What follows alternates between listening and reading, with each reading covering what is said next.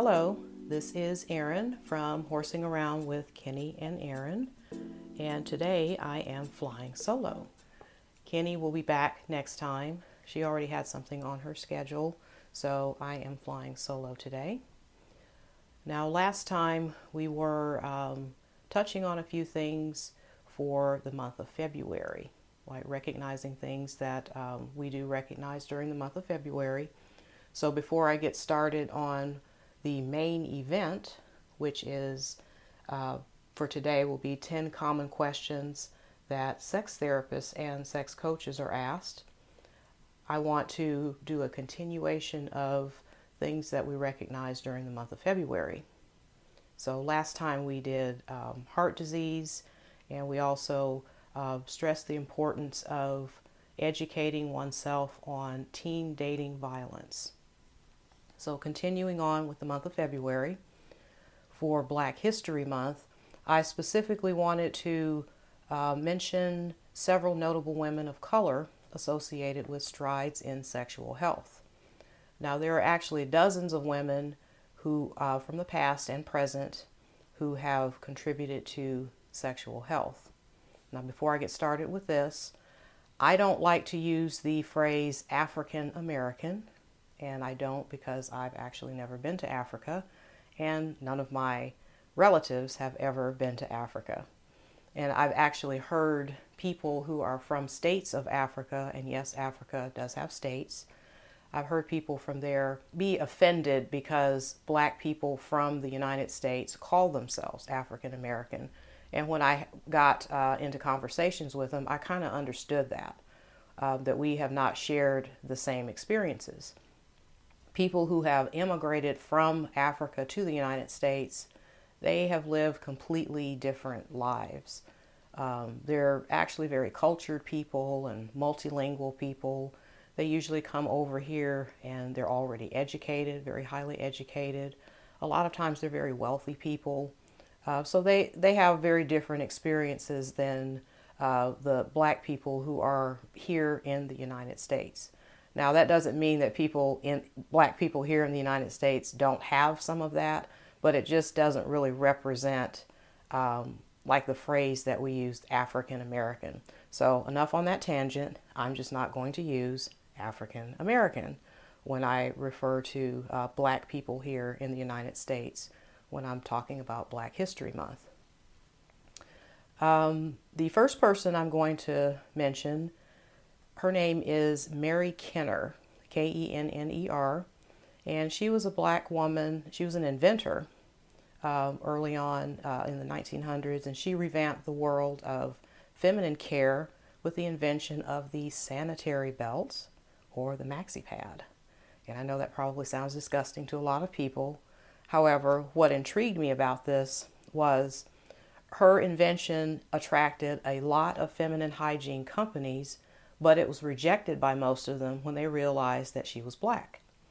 And unfortunately, the maxi pad was not patented until 30 years later. And it was just because she was Black. So look her name up, because she actually invented a whole lot of other things after that. Now, a lot of you may have already heard about Shirley Chisholm. She was the first Black woman elected into Congress, and this was back in 1968. And so this was like right around the time of the women's movement and civil rights. And so she was involved in a lot of extracurricular activities that allowed her to advocate for women and minorities. Another woman named Billie Avery, and her name is spelled in a very unique way. It's Billie, Byllie, Avery. And she's actually been an advocate for women's health for about 40 years.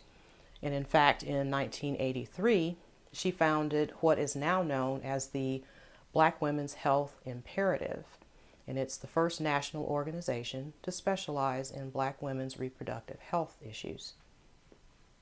Now, the next woman I want to bring up, her name is Bianca Laureno, and Laureno is spelled Laureano. And she is both Hispanic and Black. And she's an educator and a sexologist who works exclusively with communities of color, immigrants, and youth. And she's been doing this for the last 20 years. She founded the Women of Color Sexual Health Network. And she really sounds like somebody that I would actually like to meet or like attend some workshops that she does. So I've actually put a star next to her name. We've all heard of Serena Williams, the tennis player. Her story was pretty intriguing because she became an ambassador and a very outspoken in supporting women of lesser means after she had a health crisis after the birth of her daughter. She ended up in the hospital for a long time after the birth of her daughter. And because she had really good health care and was able to navigate through the system, she is now an ambassador for other people, other women who are not able to do that. And so I really applaud her for, taking her celebrity status and being able to do that. These two young ladies, Nadia Barrow and Christina Worthington, they are sexual assault survivors who have become advocates for a support group called Worthy Women. And they're on the campus of North Carolina Central University. And it's their mission to create a culture of consent. That's something that we often talk about. And they want to help women to reclaim their voice and their power after having a traumatic incident, namely sexual assault. So look them up, Worthy Women, and look up North Carolina Central University. Now this woman we've all heard about, Dr. Jocelyn Elders. She was one of the Surgeon Generals of the United States, the first black Surgeon General, and one of the only women to be a Surgeon General and head of the U.S. Public Service. Now, I didn't know about Dr. Jocelyn Elders that she was a pediatric endocrinologist, and she used her background as an endocrinologist to study sexual behavior, and she became an advocate for adolescence and sexual behavior. I didn't know that about her, and that's pretty impressive. Now, the final young lady is somebody that I would really, really like to meet. Her name is Carla Mena, M-E-N-A, and she works with the Center for Health Policy and Inequalities Research.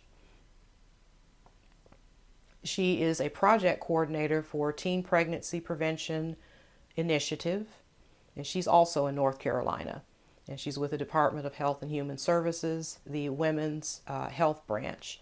And she's always been an advocate for social justice and equity and involved in a lot of public health research projects. And so she is definitely somebody that I've put a star next to her name, and I would eventually like to meet with her. And so again, she is considered a woman of color, and so I did add her to the list, and her name is Carla Mena. So that was continuing on with Black History Month. So now, moving right along for the month of February, I know many of you probably didn't know that February is National Cherry Month. And yes, there's going to be some funny things about cherries. I'm going to get to the sex stuff in just a minute. Now, cherries were first brought to the United States around the early 1600s. They weren't a Native American fruit. They were brought here. And then later on, maybe in the mid-1800s, that's when Americans started planting cherry trees. Now, most of you probably didn't know that the maraschino cherries came from Yugoslavia, and then Americans started producing their own maraschino cherries around 1896. And that's when they produced the maraschino cherries using liquor. So there's some trivia for you about how we got cherries here in the United States. I have actually added cherries to the list of aphrodisiacs. And here's why. When you think about the benefits, the nutritional benefits of cherries, you will add them to your list of aphrodisiacs as well. There was a study that was done by the University of Vermont where they learned that there are massive amounts of anti-inflammatory properties in cherries. In essence, like before you work out and after you work out, it would be a good idea to drink cherry juice or eat cherries in order to help your muscles to recover. And remember, in some of the other podcast episodes, I've mentioned how sex is a physical activity. So eating some cherries or drinking cherry juice will help you to recover from the very strenuous activities that you guys are going to be doing when you have sex. You can also snack on cherries because they have no artificial ingredients. It's natural sugar. Eating a cup of cherries is about 87 calories. And remember what I said about making yourself taste good when you're having oral sex. Cherries are good for that. Just like any other sweet fruit like pineapples, you can also eat cherries. So again, you can add that to the list of aphrodisiacs. As far as cherries being a long-term aphrodisiac, the red pigment in cherries it's an antioxidant. And so anything that's an antioxidant is good for your heart. So in essence, cherries are considered an aphrodisiac in my book. So before I get to this other part, if you do have some cherries in your refrigerator, take a moment to go get a small bowl of cherries, because I want you to have the visual of this as I'm telling you about the rest of this. You'll be glad that you did. Cherries have come to represent feminine chastity and purity as the fruit ripens on the tree. So get that visual in your head. Feminine chastity and purity as the fruit ripens on the tree. Once the cherries are plucked from the tree, it represents the loss of innocence and virtue. Doesn't that sound very poetic? You have the chastity and the purity as the cherries are ripening on the tree. And then you pull the cherries from the tree, and then that represents the loss of innocence and virtue. Now, we go from poetic to something cruder, popping a cherry. That's where we get the phrase from, okay? We went from something very beautiful to an ugly phrase that we have called popping a cherry. Now you know where that came from. Okay, so now looking at that bowl of cherries that you have, cherries are the only fruit in history that have symbolized both an uncircumcised penis and a vaginal membrane. I didn't think so, but you tell me, looking at the bowl of cherries that you have in front of you. So although the fruit is now most frequently associated with the female anatomy, think about some of our literary gurus. They noticed that a bulbous cherry pressed up against pouting lips look like the tip of a dick, and that a pair of cherries dangling over an open mouth resembles a set of balls. So now keep that visual every time you eat cherries. I'm just pausing for a minute for all of you that have a bowl of cherries in front of you. Moving right along. There are singers and musicians that have made cherries the subject of their songs. You have Cherry Cherry, Cherry Bomb, Cherry Pie, and then there's the song called Cherry Red, and this is one of the lines in that song. I'm addicted to the feel of her cherry red. I'll just let that soak in for a minute, and I will let all of you Google the names of those songs. You still have your bowl of cherries in front of you. If you don't, go out and get you some cherries.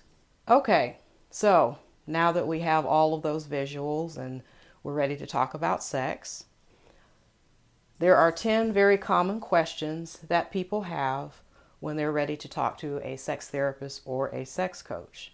Besides the obvious questions that people have when they come to a sex coach or when they email us, they'll ask ridiculous questions like, do we sleep with our clients? And do we give massages and happy endings and all of that? And no, we don't do any of those things. So, in fact, that's pretty insulting to ask people like us, do we do those things? So, don't ask a sex therapist or sex coach about anything like that because it's pretty insulting. Now, we do get questions about people's bodies, about their relationships, their fetishes, their secrets, their fantasies, and so on and so on. We get to use some of the same language that's associated with sex that people commonly use on a daily basis. So imagine this, I'm a therapist and I get to sit across from my clients and have conversations about asses and dicks and pussies and orgasms and fucking. So it's actually a pretty fun job to have. And people don't get to do that if they have questions about those things, like with a doctor or with a mental health professional, a regular mental health professional. Because if you think about it, or if you even ask your doctor, they don't really have the training to have a conversation with their patients when it comes to sexual pleasure. And neither does a regular mental health professional. And to them, it might be even considered unethical to have that kind of blunt conversation, using those words that people use every day when they're in the bedroom. People have also told me that they got the perception of judgment when they tried to ask questions or have conversations, like sex-related conversations with doctors or mental health professionals. So that's why, there are sex therapists and sex coaches to have those types of conversations with. So the first question, one of the most common questions that we are asked, am I normal? People are always wanting to know if what they're doing is normal, if what they're feeling and fantasizing about is normal, whether it's inside the bedroom or outside the bedroom, whether it's their level of desire or the shape and size of their genitals, whether it's the type of porn that they like or fetish that they have. I like to ask people, what does that mean exactly? What does normal mean? Who sets the parameters for normal? And what context are they using when they come up with that, normal? And so that's the beginning of my answer for that. If you're happy, if your partner's happy, if you're being safe, if you have consent, do whatever you want. No one has the right to judge what's going on in your sex life or your bedroom unless there's something illegal going on. So in essence, there is really no normal. You define what's normal for you. The second question is usually for vagina owners, and it's, can I learn to orgasm? I've never had an orgasm. Now, before I get into that, something that I have to have a conversation with the person about, I have to ask questions or talk about child development. Because what happens with males and females, people stumble upon orgasm. And I put orgasm in quotation marks because during childhood or teens, when people are self-stimulating, that's where the pleasurable sensations happen. And so it's not necessarily an orgasm. It's just part of child development and discovering your body. And the person doesn't really know that that's what, they don't know to call it an orgasm. And so I'll ask a woman, did she have any of those types of experiences when she was growing up? I will also ask questions about religious background.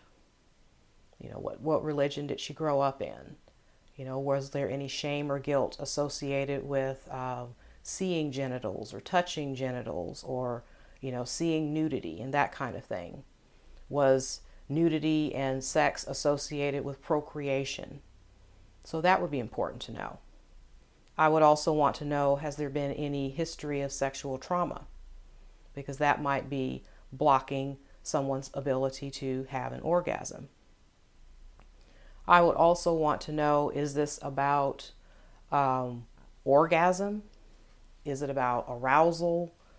Is it something about sexual interest? Is it about pelvic pain or penetration disorder or some other type of sexual dysfunction or medication? Becoming orgasmic is actually an intentional skill that can be developed. There are a number of techniques, especially breathing techniques, that can be learned. It's a good idea to understand sexual anatomy and physiology. And if people are in hetero relationships, it's good to understand both the male and female anatomy and physiology. Example, the different parts of the penis, the location and function of the prostate, the differences between a clitoral and a G-spot orgasm. And most importantly, people should be patient and have fun with the journey, because this is a process. When a person is trying to learn the art of orgasm, it's a process and it's not a project. The next question, how can I give my partner an orgasm? So for this one, I think it's important for that partner to already be orgasmic on his or her own and be able to communicate very well with the other person. You have to already know your body and be able to communicate your wants and needs with your significant other. And so with this question, I would have similar responses that I had in the prior question about orgasm. Also, don't be afraid to use toys. Many times people think the use of intimacy devices and toys, that it's going to take the place of actually connecting with the partner, and that's not true. Using toys and intimacy devices actually enhance the sexual experience. For teaching a partner or helping a partner to orgasm, I do recommend working with a therapist or a coach. And the reasons for that are a therapist or a coach can answer your questions. They can recommend specific products. They can give you specific assignments in sequences that are just for you. If you Google something, yes, you can get the information. However, that might be a one-size-fits-all kind of circumstance. But if you're working with a therapist, a sex therapist, or a sex coach, the assignments will be done in a way that is specific for you. Now, this next question that we are often asked, my partner never wants to have sex anymore. What's wrong? Now, there are a whole lot of things that can be happening in this situation, like, for example, hormonal or nutritional changes, like the thyroid, the testosterone, estrogen levels, B12 levels, vitamin D levels, blood flow issues caused by hypertension, diabetes, heart disease, effects of medications like antidepressants or hypertension medications. There can be some depression going on or anxiety. There can be stress, like work-related stress. There can also be suspected infidelity, or infidelity could have already happened and there was no recovery from the infidelity. There can be trauma. There can also be combat-related stress for people who have been deployed, people who are in the military, and combat-related PTSD. So these are things that we have maybe not thought about that can be happening with a partner who has lost interest in sex. So I would think that it's important to work with a therapist and also work with a medical professional to rule out some of these other things that might be hormonal or nutritional, or to make sure that there are no medications that are having an impact. And sometimes a person can actually have something diagnosed that they didn't know that they had. For example, hypertension or diabetes. You know, you can figure that out just because there was no sexual desire. Now, this next question, we watched this movie and want to try dominance and submission. So, first of all, what's in pop culture isn't realistic. What you're seeing on TV and in movies and reading in books, it's not reality. There's way more to the dominance and submission and the BDSM than trying to tie somebody up or whip them with a crop. There needs to be some education about the whole relationship power dynamic and where you stand in all of that. And what I mean by that is really grasping the whole dominance and submission dynamic, the power dynamic, and knowing what your tendencies are. You know, do you tend to be a more dominant person? Do you tend to be a more submissive person? And what circumstances do you tend to be dominant or submissive? Because you very well could be dominant at work and submissive in your social life. So understanding that is important. There needs to be education on safety and consent and boundaries and open communication. This isn't as simple as people make it seem to be, and it shouldn't be romanticized. This is definitely a topic that needs work with a therapist or a coach who specializes in the area. If you're working with somebody that specializes in the area, then you'll be able to get some really good, legitimate resources for the community. I absolutely don't think anybody should start doing any dominance and submission and BDSM activities with strangers or people that you meet on dating sites. I cannot stress that strongly enough. Unless you are one of these people that wants to end up on, buried in some trunk or missing or something like that. Don't do any of this with people that you don't know, because this does take a great deal of communication and knowing what your boundaries are and safety and consent. And you don't have time to develop any of that if you are just meeting somebody for the first time on a dating site. So the next question, can we really recover after infidelity or a cheating incident? Absolutely. In order for that to happen, of course, there has to be work with a therapist. And I always say that moving forward, there has to be a reset to the relationship and an agreement to a clean slate moving forward. There also should be a mutual agreement to invest the needed time and money to fix the relationship. You find professionals who specialize in the area and who are going to be a best fit for you. I also recommend devoting at least 6 to 12 months of individual and couples therapy. And if you want to use insurance for the individual therapy, great, use your insurance for that, for regular mental health. However, for the couples therapy, I would recommend using a sex therapist or somebody that specializes in couples therapy. This should not be done as crisis management or with the expectation of resolving this in just a couple of months. I believe that people actually recover from infidelity, if they are wanting to devote the time and effort to repair the relationship and consider whatever it is, the time and money that they're spending, this is an investment in the relationship. Question number 7.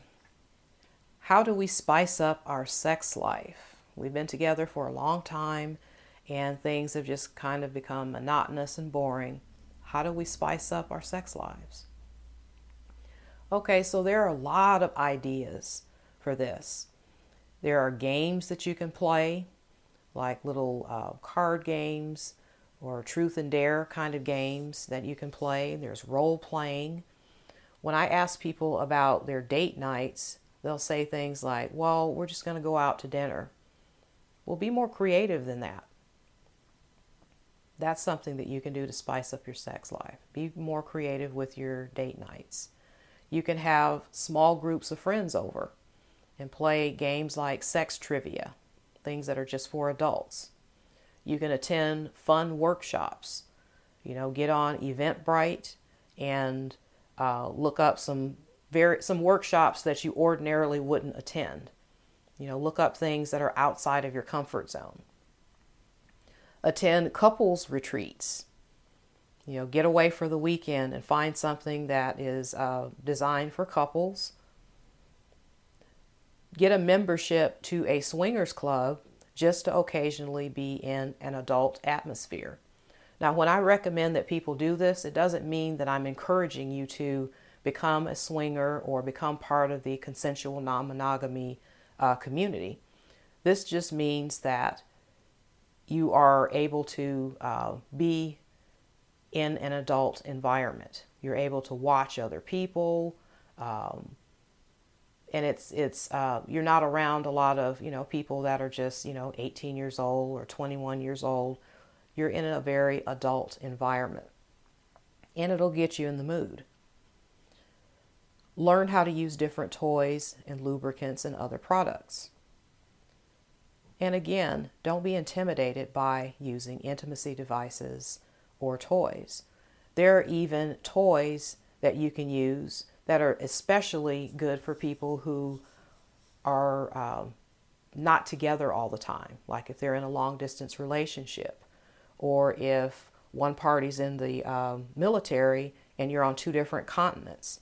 There are products that are specially designed for that, where you can, be sexual with your partner and be on 2 different continents. So think about that. Something else that I've been asking my couples, do you think that your significant other has a soothing voice to you? Is that something that you enjoy, listening to your partner's voice? And 9 times out of 10, people say yes. Like when they get phone calls from their significant other, or they want phone calls from their significant other, and they'll say things like, well, I just wanted to hear your voice. And so that made me think, okay, well, why don't you read to each other? You can read erotica. You can read books that help to improve your relationship. It could be anything. But listen to your partner's voice. It's soothing. And that can be something that helps to spice up your sex life. This is a very unique one, taking the sex coaching program and doing the assignments together. The Sexology Institute has a sex coaching program, and one of the parties can join the program, and because of the assignments that are involved, it can be pretty exciting to do those assignments with your partner. For example, your partner may get to grade your technique on certain things, like tell you how proficient you are at cunnilingus, or how proficient you are at fellatio, how proficient you are at putting on a condom. So think about that. You'll also have to watch porn together or go to strip clubs together and then document what your experiences were like. So doing this with your partner can actually be an exciting experience, or at least, at the very least, it'll be a unique experience. You can hire sex coaches in what we call, here at the Sexology Institute, it's called Sexology Delivered. You can allow them to help you host a party, and they can teach a class, maybe a fellatio class, or a cunnilingus class, or a sex trivia, or a kink class, anal sex class, any of those. And those would help to spice up your sex life. And it's very different than some of the other things that you've been doing. Number 8, how can I regain control of my erections? So of course, this is for penis owners. Now, lots of things can be happening here. Some of the questions that would be going through my head, diagnostically, I would be, asking, is this about delayed ejaculation? Is this inability to maintain an erection? Is this ejaculating before you want to? Is this about performance anxiety? Is this about medication-induced sexual dysfunction or male hyperactive sexual desire or anything like that? Those kind of questions would go through my head. And whatever it is, I do believe that it can be addressed in therapy or coaching and working with somebody who specializes in the area. Of course, ruling out medical issues would be important. And so, some of the same answers that I gave for, females that were not able to have orgasms, I would use some of the same interventions here. Number 9, I want to see my partner have sex with somebody else. Is that normal? Now, there's that word normal again. So it is normal. It's one type of consensual non-monogamy. And we call it, when you're watching your partner have sex with somebody, it can either be called cuckolding or hot wifing, depending on the circumstances. So because of this, because of the, the boundaries and the communication and all of that, I would definitely recommend being educated in the area. The American Psychological Association, under the Consensual Non-Monogamy Division 44, they have a whole lot of resources, educational resources. I would also recommend other community resources, familiarizing yourself with it. There is a sex educator that I know really well. Her name is Erica Force. She's very familiar with the community resources on consensual non-monogamy. I know that the Sexology Institute has a lot of resources, educational resources on consensual non-monogamy, and there are other entities that have really good, reputable resources on consensual non-monogamy. But definitely don't do any of this unless you have good education and resources. So the final question, number 10, this usually comes from guys. I like watching porn, but my partner doesn't like it when I'm watching porn. Okay, so ladies, and this is usually women who are complaining about it, there's nothing wrong with watching porn as long as it's legal, as long as it's not preventing the person from functioning in other areas of his life, and as long as it's not replacing sex with a partner. So men tend to be more visual than women. And this is just a generalization, okay? I'm not going to name any statistics, but men do tend to be a little more visual than women. Women tend to be more fantasy driven, and that's why a lot of women read the romance novels and they're more in their heads. They're more fantasy driven. Watching porn has absolutely nothing to do with a guy's desire to be with the person that he's with. He's not wishing that you look like the person that's in porn. That's not what it's about. Sometimes it's just a way for him to decompress. Sometimes it's his me time. So the next time your guy comes home from his stressful job, just leave him alone with his iPhone so he can decompress or rub one out, and he may end up being more pleasant and present for you. So that's all I have for this episode, and if anybody has any questions about anything, just shoot me an email at Erin, ERIN, @brighterfutureea.com.